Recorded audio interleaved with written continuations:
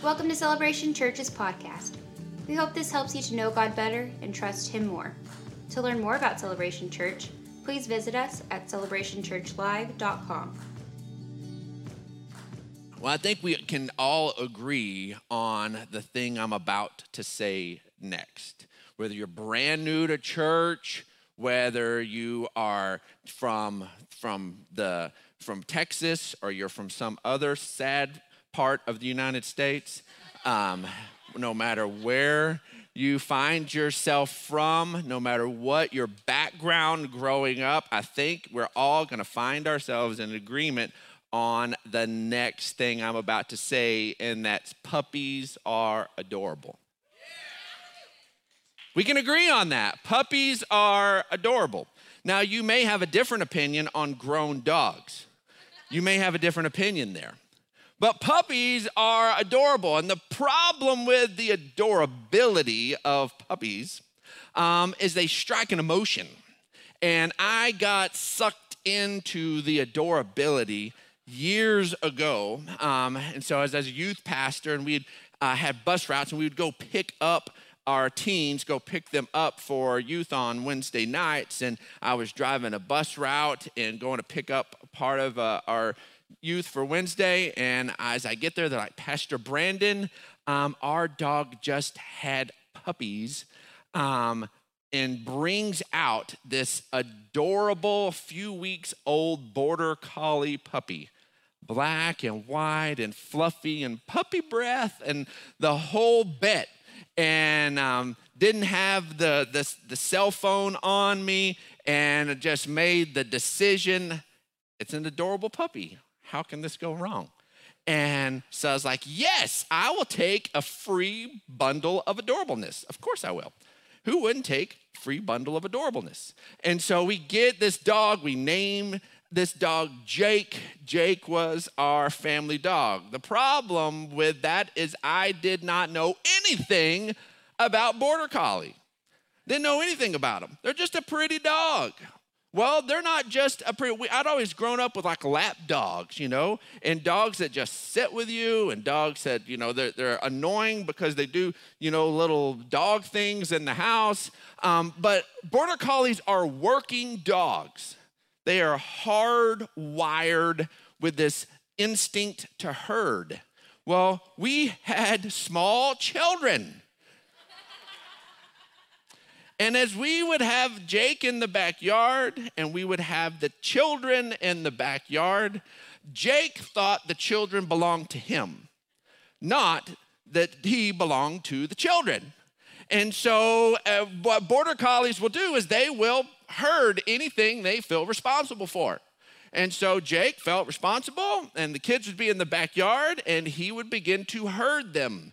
And we had this random little fence coming off the back of our house in the middle. I have no idea why it was. It just went from the corner, corner of the house, and just to our little sidewalk that went in our backyard. And so it created a natural corner. And the four kids that were of walking age at that time, he would get them bundled up into that corner. And they're just screaming, help, Dad! And they're just stuck up in that space, and that dog has just got them. And, the problem is he'll cut you off. He'll be cool about it. He'll just cut you off and remind you over there. And then the next thing Border Collies do is you don't obey, they growl. And then usually the animal, whatnot. So, my kids are like, this dog is possessed. This dog is evil. We hate this dog and get this dog, get him into the corner. And if things escalate, then it doesn't do what the Border Collie wants the animal, the whatever's to do, then it'll begin to nip. And if nipping doesn't work, it'll bite. It'll you're not messing with me, you're gonna do what I say. And our kids responded really well to growls. So we never got the nips. He would cut off, growl, man, they would get popped into the corner. And we quickly realized this was just not a good idea. They're not good, small children dogs. I got sucked in by high emotion and low knowledge, okay? There's some of you who are sitting here and have said, that reminds me of my dating life. I got sucked in with high emotion and low knowledge. And I've made a bunch of bad dating decisions on that. I had some of you have had some investment decisions that were high emotion, low knowledge, and your investment decisions got off the route. But the problem is that all of a sudden we can find ourselves in a spot where we realize we went down a path when we wish we could just turn around and flip that script around. We wish we could just turn that and make it go in a different direction. This did not go in the direction we thought that this would go. We thought we had things, emotion comes in, lack of knowledge, and then we end up in the wrong place. Well, we're in a series called Flip the Script that we kicked off last week. And with that, we launched with this concept that if we'll just simply trust Jesus, then he will flip the script on the things in our lives. And so I'm here to tell you that maybe you found yourself in a place this morning that you are in a spot relationally, vocationally, all sorts of different things that maybe some high emotion and not quite enough knowledge ended you up down a path and you feel stuck. I'm here today to tell you that, man, you bring that situation to God and he will lead and guide you to flip the script, because Jesus said that was why he came. He came to come in and to take things in a different life-giving direction. When Jesus began his ministry, he steps into the temple. He begins and he goes over, and it was normal to have different people read part of the scroll. Jesus goes up and he grabs the scroll of Isaiah.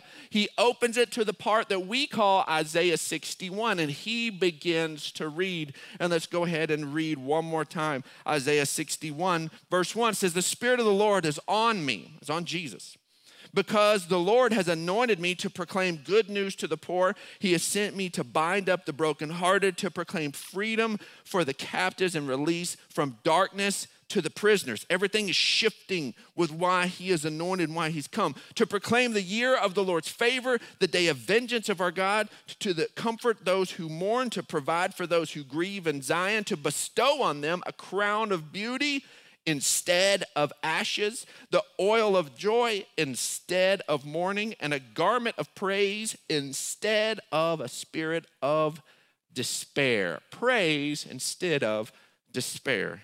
"And they will be called oaks of righteousness, a planting of the Lord for the display of his splendor."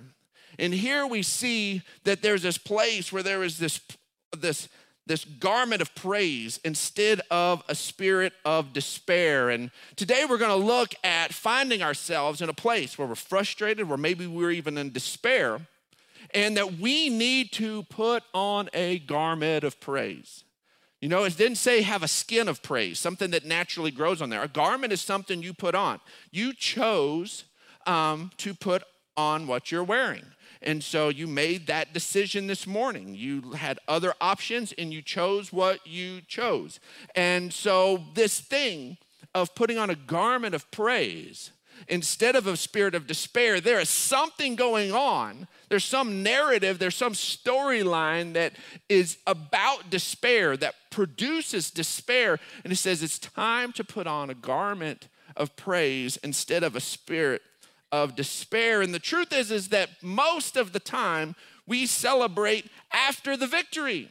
That's when the celebration happens. It's when the victory has already been won.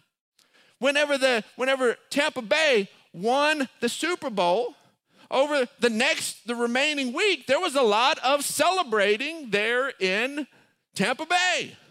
Some of it all right, some of it questionable, but there was a lot of celebrating, and they did it after the victory. That's the normal time when we celebrate. It was, how is this going to work out? It works out the way we want to, and we celebrate. But folks, you and I, we celebrate because we are promised the victory. We're promised. We get to celebrate on the front side because we're promised it. That's why you can put on a garment of praise instead of a spirit of despair. It didn't mean that the despairing situation went away. It didn't mean that it went away. It meant I'm going to praise instead of wallowing in despair, instead of walking this direction of despair. And Jesus came to flip the script on our despairing situations. And what we do is we begin to put on that garment of praise. 1 Thessalonians 5:16 through 18 says, rejoice always. Well, we know that it's not always a rejoicing kind of moment. That we have our ups and we have our downs, but the scriptures tell us to stay focused on rejoicing always. Pray continually, give thanks in all circumstances, for this is God's will for you in Christ Jesus. Now let's please be clear, this scripture is not saying, clearly not saying, that all circumstances are God's will. No, it's not saying that remotely. What it's saying is that giving thanks in the middle of everything is God's will. Staying thankful to him, understanding he is with us, that just because the storms of life, remember Jesus was in a stormy boat, Jesus dealt with some different issues and he stayed focused on those things. And what we want to do is we're going to talk about a man that if you've been around church for a long time, you've heard of this guy. If you're newer to church, you may not have heard of this guy. And it's a guy named King Jehoshaphat. And so King Jehoshaphat had a really good dad. His dad was King Asa. And his dad was a fantastic king, and it helped lay some foundations for King Jehoshaphat. Now, King Jehoshaphat reigns about 100 years after King David, okay? If you're new to church, you're at least familiar with David and Goliath, and so he became king, and he was a great king over united Israel, okay? And then after David was a guy named Solomon, and that was his son, and that was over united Israel. And then very, very quickly, there was a guy named Rehoboam, and his son, that was Solomon, Rehoboam was the son of Solomon, and the kingdom was never together again after Rehoboam. Rehoboam was young, arrogant, made some really foolish mistakes. The kingdom is divided, and then afterwards there was Israel and Judah, okay? So at this point in history, we have King Jehoshaphat. So many kings in my head right now. So King Jehoshaphat is reigning over Judah, okay? There's another guy who is king over the other part in Israel, okay? And he's a guy named Ahab. And if you are new to church, you may not recognize Ahab, but you will probably recognize his wife's name. And her name was Jezebel. And you'll have not a great connotation. Even if you're new to, not very familiar with church, that name does not have a good connotation. We're not going to get into Ahab and Jezebel, but they were not good people. And so here, Ahab, Jezebel, they're in Israel, and we've got Jehoshaphat in Judah, and Jehoshaphat is prospering. He gets to step forward with what the good things his dad does. And we first find him in 2 Chronicles 17, okay? We're not going to read that quite yet, but I'm just going to give you some backstory, okay? And in 2 Chronicles 17, we find out that he's doing really well. That he has a heart after his father David, that he fortifies the cities that are there against to make sure Israel doesn't come in and try to take over what's happening there in Judah. He has a heart after the lineage of his father David. Things are going really good. In fact, he increases in riches and honor. And the fear of the Lord came upon all of the countries that surrounded Judah to the point that they chose not to fight against Judah. And in this time, he is building up the fortified cities. He creates new forts. He's military minded, okay? You have to understand that. He's military minded. He's prospering. The Philistines, remember Goliath was a Philistine that David has to take out. The Philistines actually come and of their own volition give him tribute. They're giving him gifts. They're like, hey, we're being nice to you. Don't come after us. There were people in regions and nations that were afraid of Jehoshaphat, not because he had gone out and he had whooped a bunch of people, but because they were sitting in a place of strength, okay? You get down into the bottom of chapter 17, and it lists out how many of mobile soldiers he had. It's 1,160,000 mobile soldiers aside from the soldiers that are there at their fortified cities, that are assigned to the fortified cities. So he's got a mobile army of over 1 million men in Judah, okay? Back in those days, that's a big army.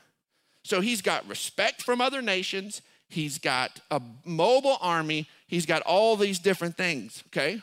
And things are going good for him.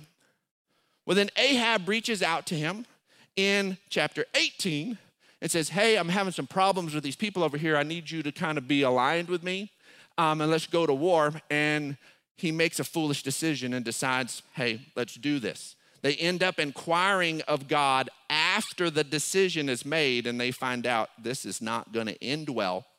He goes with having given his word and goes into battle with Ahab. Ahab is such a punk, he actually dresses like a common soldier, says, hey, somebody's got to be king out here. Why don't you dress in all your royal stuff so that everybody thinks you're the guy in charge and they'll attack you. Ahab totally punks him. And so he's out there looking like a king out on the battlefield. Everybody charges after him.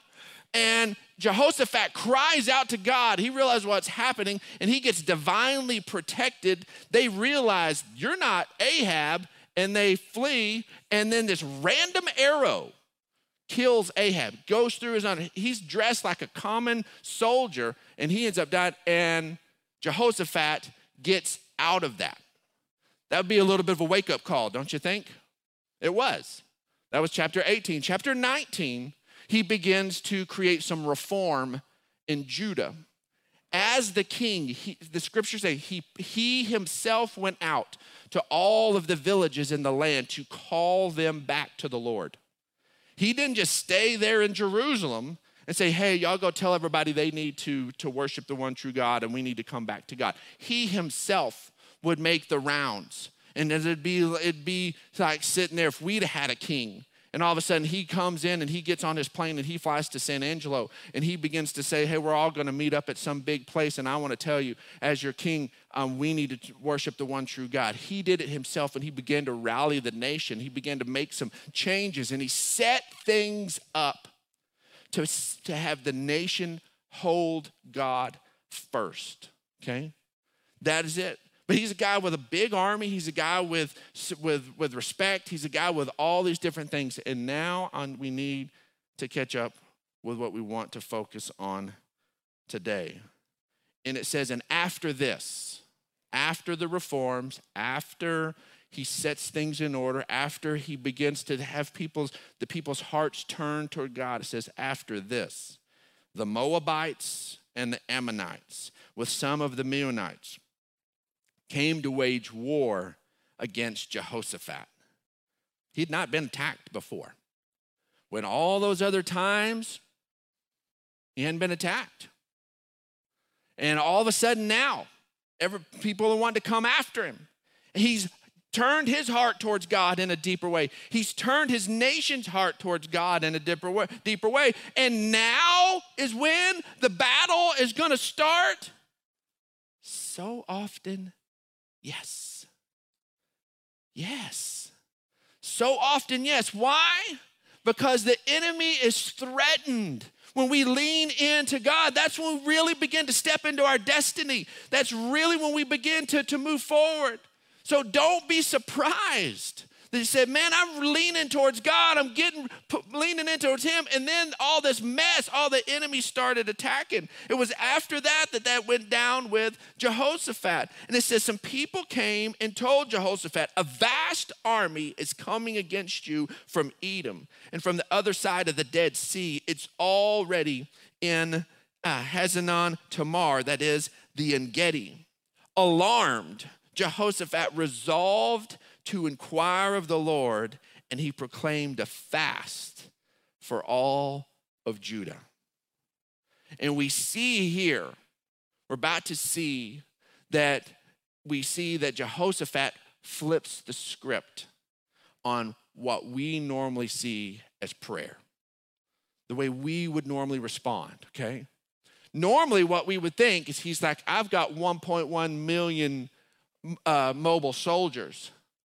God, I'm going to come to you and I'm going to say, Lord, bless their swords, bless their spears, bless them, because we're about to go out and we're going to give a whooping like nobody's ever seen. You don't dare come against us. You would think that's the way he's going to pray. He's going, Lord, we've got some good battle plans. We've got some good things. We need a blessing thrown down on these battle plans. You would think that he would say, okay, our fortified things. Lord, what extra do we need to do on these different fronts? But we're about to get into the place where we see how he prays. 2 Chronicles verse 4, the very next verse says, the people of Judah came together to seek help from the Lord. See, all of what happened in verse 19, everybody's hearts coming back to God, had them in a place where they were in agreement here in chapter 20. So they're not all of a sudden having to figure out, are we going to trust God or not? They'd made the decision that they were going to trust God in chapter 19. This is why in our homes, our husband and wife, you need to come into agreement. You need to talk about it with your kids. You need to sit there and understand, because the battles are going to come. It says the people of Judah came together to seek help from the Lord. Indeed, they came from every town in Judah to seek him. I love it that he had gone out to every town in Judah to remind them to seek God. And now when the whole place is needing some help, they all come back together. Man, I love it that he sowed it out there and he's reaping it back where he's needing it most. And then Jehoshaphat stood up in the assembly of Judah and Jerusalem at the temple of the Lord in front of the new courtyard, and he said, Lord, the God of our ancestors, are you not the God who is in heaven? You rule over the kingdoms of the nations, and power and might are in your hand, and no one can withstand you. He immediately goes in, not talking about how big their problem is, but his immediate place in prayer was talking about how big God is. That was immediately, God, you're the God of heaven. You're the one who's made all this. Nothing can withstand you. I'm telling you, so many times we need to go into a place of prayer and remembering ourselves of who we're talking to. We pray too small of prayers because we look at our problems, and when that's our first thing on our mind when we go to God, and we have to remember who we're talking to. He's way bigger than the situation. He is way bigger. And he's reminding himself, and he's reminding everybody in earshot. All those people, he's like, this is who you are. And he continues to pray, and he goes on to pray and talk about the promises made to Abraham, and that God had given them this land, and how God had protected in the past. And there in 2 Chronicles 12, we jump forward in his prayer, he says, our God, will you not judge them? For we have no power to face this vast army that is attacking us. We do not know what to do, but our eyes are on you. Jehoshaphat, we already know he had fortified cities. He built forts. He had an army of 1.1 million men. But he did not trust in those things. He didn't trust in them. He's like, God, you're the one. And we don't know what to do, but our eyes are on you. I tell you what, most people don't want their leaders in the middle of an attack to go, I don't know what to do. Everybody's rallied to him. They've come in. They're not expecting him to stand up there and go, guys, I don't know what to do. Come before God, Lord, I don't know what to do. But that was the truth, and it was a place of humility. It was a place of understanding that his wisdom was insufficient. Whatever he could come up with was going to be insufficient. And he says, our eyes are on you. This entire prayer isn't him sitting there trying to make God hear him. It was him wanting to hear God. And so often we forget that God has a plan. God has a desire. And we walk in with our prayers, and we have our plan, and we have it, and we say, God, here's what I want to do. I need you to bless it. Here's the way I think it needs to go. I need you to take it that route. And his prayer was, I don't know what to do. But God, I know you do. And our eyes are on you. And it says, all the men of Judah with their wives and children and little ones stood there before the Lord. Stood there. God, we need you to speak. And there's a place where they were expectant that God would answer the prayer of giving direction, of speaking. And in our times of prayer, we ought to go to him, saying not to say, God, I've got a plan, bless it. But saying, God, I want to know your plan, and I'm willing to sit here and wait for you to reveal it. I'm not going to make a move until I know what you want done. And that was the whole nation was ready and willing to sit there and listen to God. And guess what? God does what God does. God speaks. He speaks. Here he speaks through a prophet. For us, he spoke through his word, and he will still speak through people who are called prophets. He will still speak out of the mouths of the scriptures say of 2 or 3 witnesses. He speaks all the time through his word. He speaks through his Holy Spirit alive on the inside of us, because he wanted to be able to write his word on our fleshy hearts and lead and guide us himself. God speaks. He spoke then, he still speaks today, and we need to sit there and lean in and get ready to move with what God says. And in 2 Chronicles 20:14, it says, and then the Spirit of the Lord came on Jehaziel, son of Zechariah, the son of Benaiah, the son of Jeiel, the son of Mattaniah, a Levite and a descendant of Asaph. And he stood in the assembly and he said, listen, King Jehoshaphat, and all who live in Judah and Jerusalem, this is what the Lord says to you. Do not be afraid or discouraged. When God speaks, one of the first things that's said throughout Scripture over and over again is don't be afraid. We need to let that be addressed in us. That fear, all of that anxiety and all of that stuff, because it'll cloud the way we're taking this stuff in. So that has to be put aside first. Do not be afraid because of this. For the battle is not yours, but God's. So okay, well, good. Well, we can just like throw a party and we can just like, we can break our fast. Let's have some brunch. And this is good. Battle's not ours, it's God's. Cool. We don't got to do squat. Keeps talking. They will be climbing up by the pass of Ziz, and you will find them at the end of the gorge in the desert of Jeruel. They just got what every military commander wants. Exact, perfect intel. Exact intel. Not only that, but they're going to be coming up.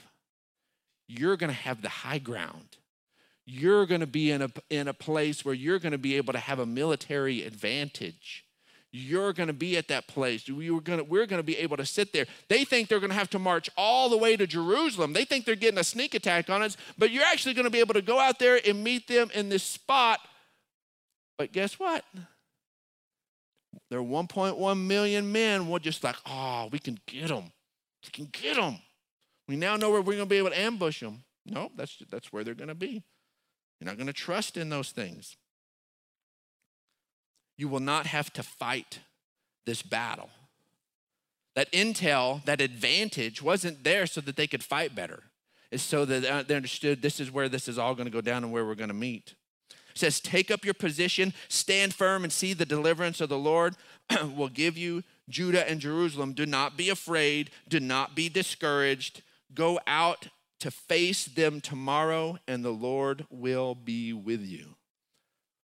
So they're going to face the enemy. Just the battle belongs to the Lord.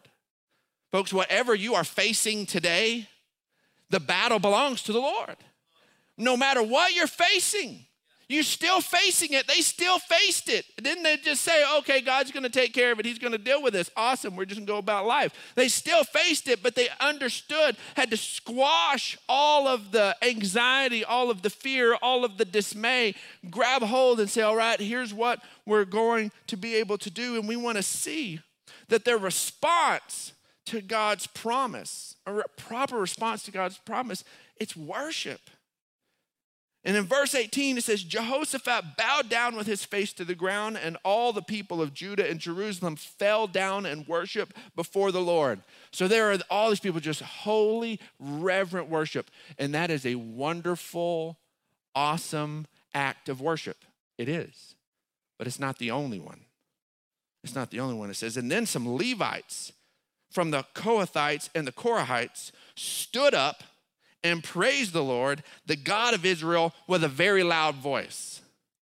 You can bow down to your face before God, or you can stand to your feet and shout and holler, and however it is you feel like it needs to come out. There are some of them reverent, down on their face, some of them on their feet, shouting to God for glory. It's however it is you are expressed, but it ought to be an expression of worship. So many times we think this is how it should go, or this is how it should go. How does it be manifest in your spirit? Maybe it'll be quiet and reserved and you're laying out before God. Maybe it'll be you raising a ruckus.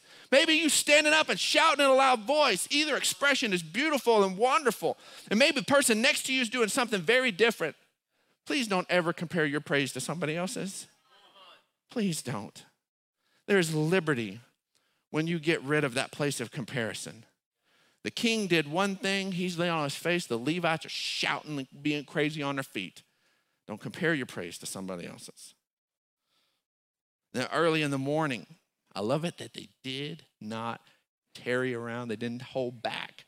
Early in the morning, they left for the desert of Tekoa. As they set out, Jehoshaphat stood and said, listen to me, Judah and people of Jerusalem. Have faith in the Lord and your God, and you will be upheld. Have faith in his prophets, and you will be successful. And then they had to make some decisions, and their decisions were based on God's promise. They made decisions based on his promise. In verse 21, it says, after consulting the people. Now remember, these are people who had in chapter 19 responded to a call back to God. These are people who, when there was a fast called, showed up to the fast. These are people who stood there with one another, with their wives and their children and their little children, and had a heart towards God. These are people who, when God spoke, worshiped and responded. There are times when we should be getting counsel from people, but they ought to be people whose heart are towards God, who are wanting to hear God's voice, who respond in a place of worship. They ought to do that. We do that. There can be a safety and a beauty in the multitude of counsel, that we need to be able to do that. And he consults the people. A lot of times you consult the wrong people, you're going to get the wrong idea. But you consult the right people and God will lead. It says, and after consulting the people, Jehoshaphat appointed men to sing to the Lord and to praise him for the splendor of his holiness, as they went out at the head of the army, saying, so here is how they go out. They've already got a promise that they're going to win the battle, that they're not the ones that are going to have to fight it. They took that so seriously, it was their idea to get the singers and the praisers out front. They doubled down on God's promise. And they're like, this is going to go our way. God has got this thing. And so it was their idea to get the praisers out front, and they go out there. And this is what the enemy experiences. All of this massive army coming out them with a bunch of people just celebrating and singing this. Give thanks to the Lord, for his love endures forever. Not that our God slaughters our enemies. Not that our God is mighty in battle. Not that our God is stronger than your petty, non-existent God. It's our God's love endures forever. They're able to go and face things on and step in it with that one assurance. God's love doesn't fail. Every battle you deal with, you can face it head on with this on your lips. His love endures forever.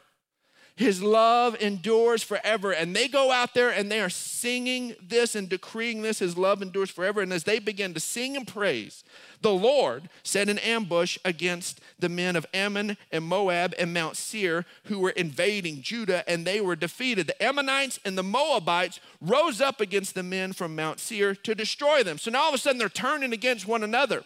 Now in their minds, they may be going, maybe, I don't know how it all went down, but they're like, the only reason these crazy people are out here singing and praising is because they paid off our partner over here. The only reason anybody's out here and going to put out there, there's no armor, no weapons. They're not have their swords going, we will. No, they're singing. They're singing just to God. They're not armed. They're out there and it just blows their mind. And whatever it was that went down, they turn on one another. They're like, these people are crazy. I'm fighting that guy. And they turn on one another. And then after turning on the people of Mount Seir, then the Moabites and the Ammonites turn on one another. And by the time they actually fully show up on the scene, it's over. The battle's completely over. The enemy turned against itself. And folks, we need to understand that, man, as God is calling us to move forward, He's calling you, yes, you're going to face some stuff. Yes, some stuff that you want to see the script flipped on. But to be able to do that, we've got to flip our own script. We have our own normal dialogue. This bad thing happens, I go into gripe mode, I go into whine mode, I go into woe is me on Facebook, I go into I can't believe it's happening again. All of a sudden we begin to go into all that stuff, we get into our natural spiral, we get our natural thing, and we get the same outcome we always got, which is a big punch in the mouth, a suck on our wallet, and one more wound to get over as we move forward. That's what happens in that cycle. Maybe we can flip the script. And yeah, we're facing something that's big and hard and difficult to deal with. But we begin to go, you know what? I'm going to go to God, not to say, God, take it away, not to say, God, but say, God, what do you say? And then when He speaks, we run with what He says. Because guess what? He says He's for you and He's not going to leave you. He says that He's already taken care of our sickness and diseases. He's already taken care of the issue of lack. He's already taken care of sin and death. He's already handled those things. That's what He has spoken. And we run with that. We move forward with that. That is what we do. When God speaks, we move forward and we make our decisions based on His promises. Not based on the battle in front of us, not based on potential outcomes, based on His promise. That is how we make our decisions. And we can do that, folks. Our bottom line is that we can worship on the front side because God's got us on all sides. He's got us. He's got us. And so we can worship. And maybe everybody else says, why? Why are you doing that? You're still facing X, Y, Z. And you're like, because my God's love endures forever. And whatever I'm dealing with, it has not outpaced His love. Whatever it is I'm facing, it's not outpaced His love. And today I'm here to tell you whatever is happening with you, it's not outpaced His love. Whatever is in your past has not outpaced His love. Thanks for listening to this week's message from Celebration Church. We hope you'll stay connected by following us online. You can find us on Facebook, Instagram, and Twitter.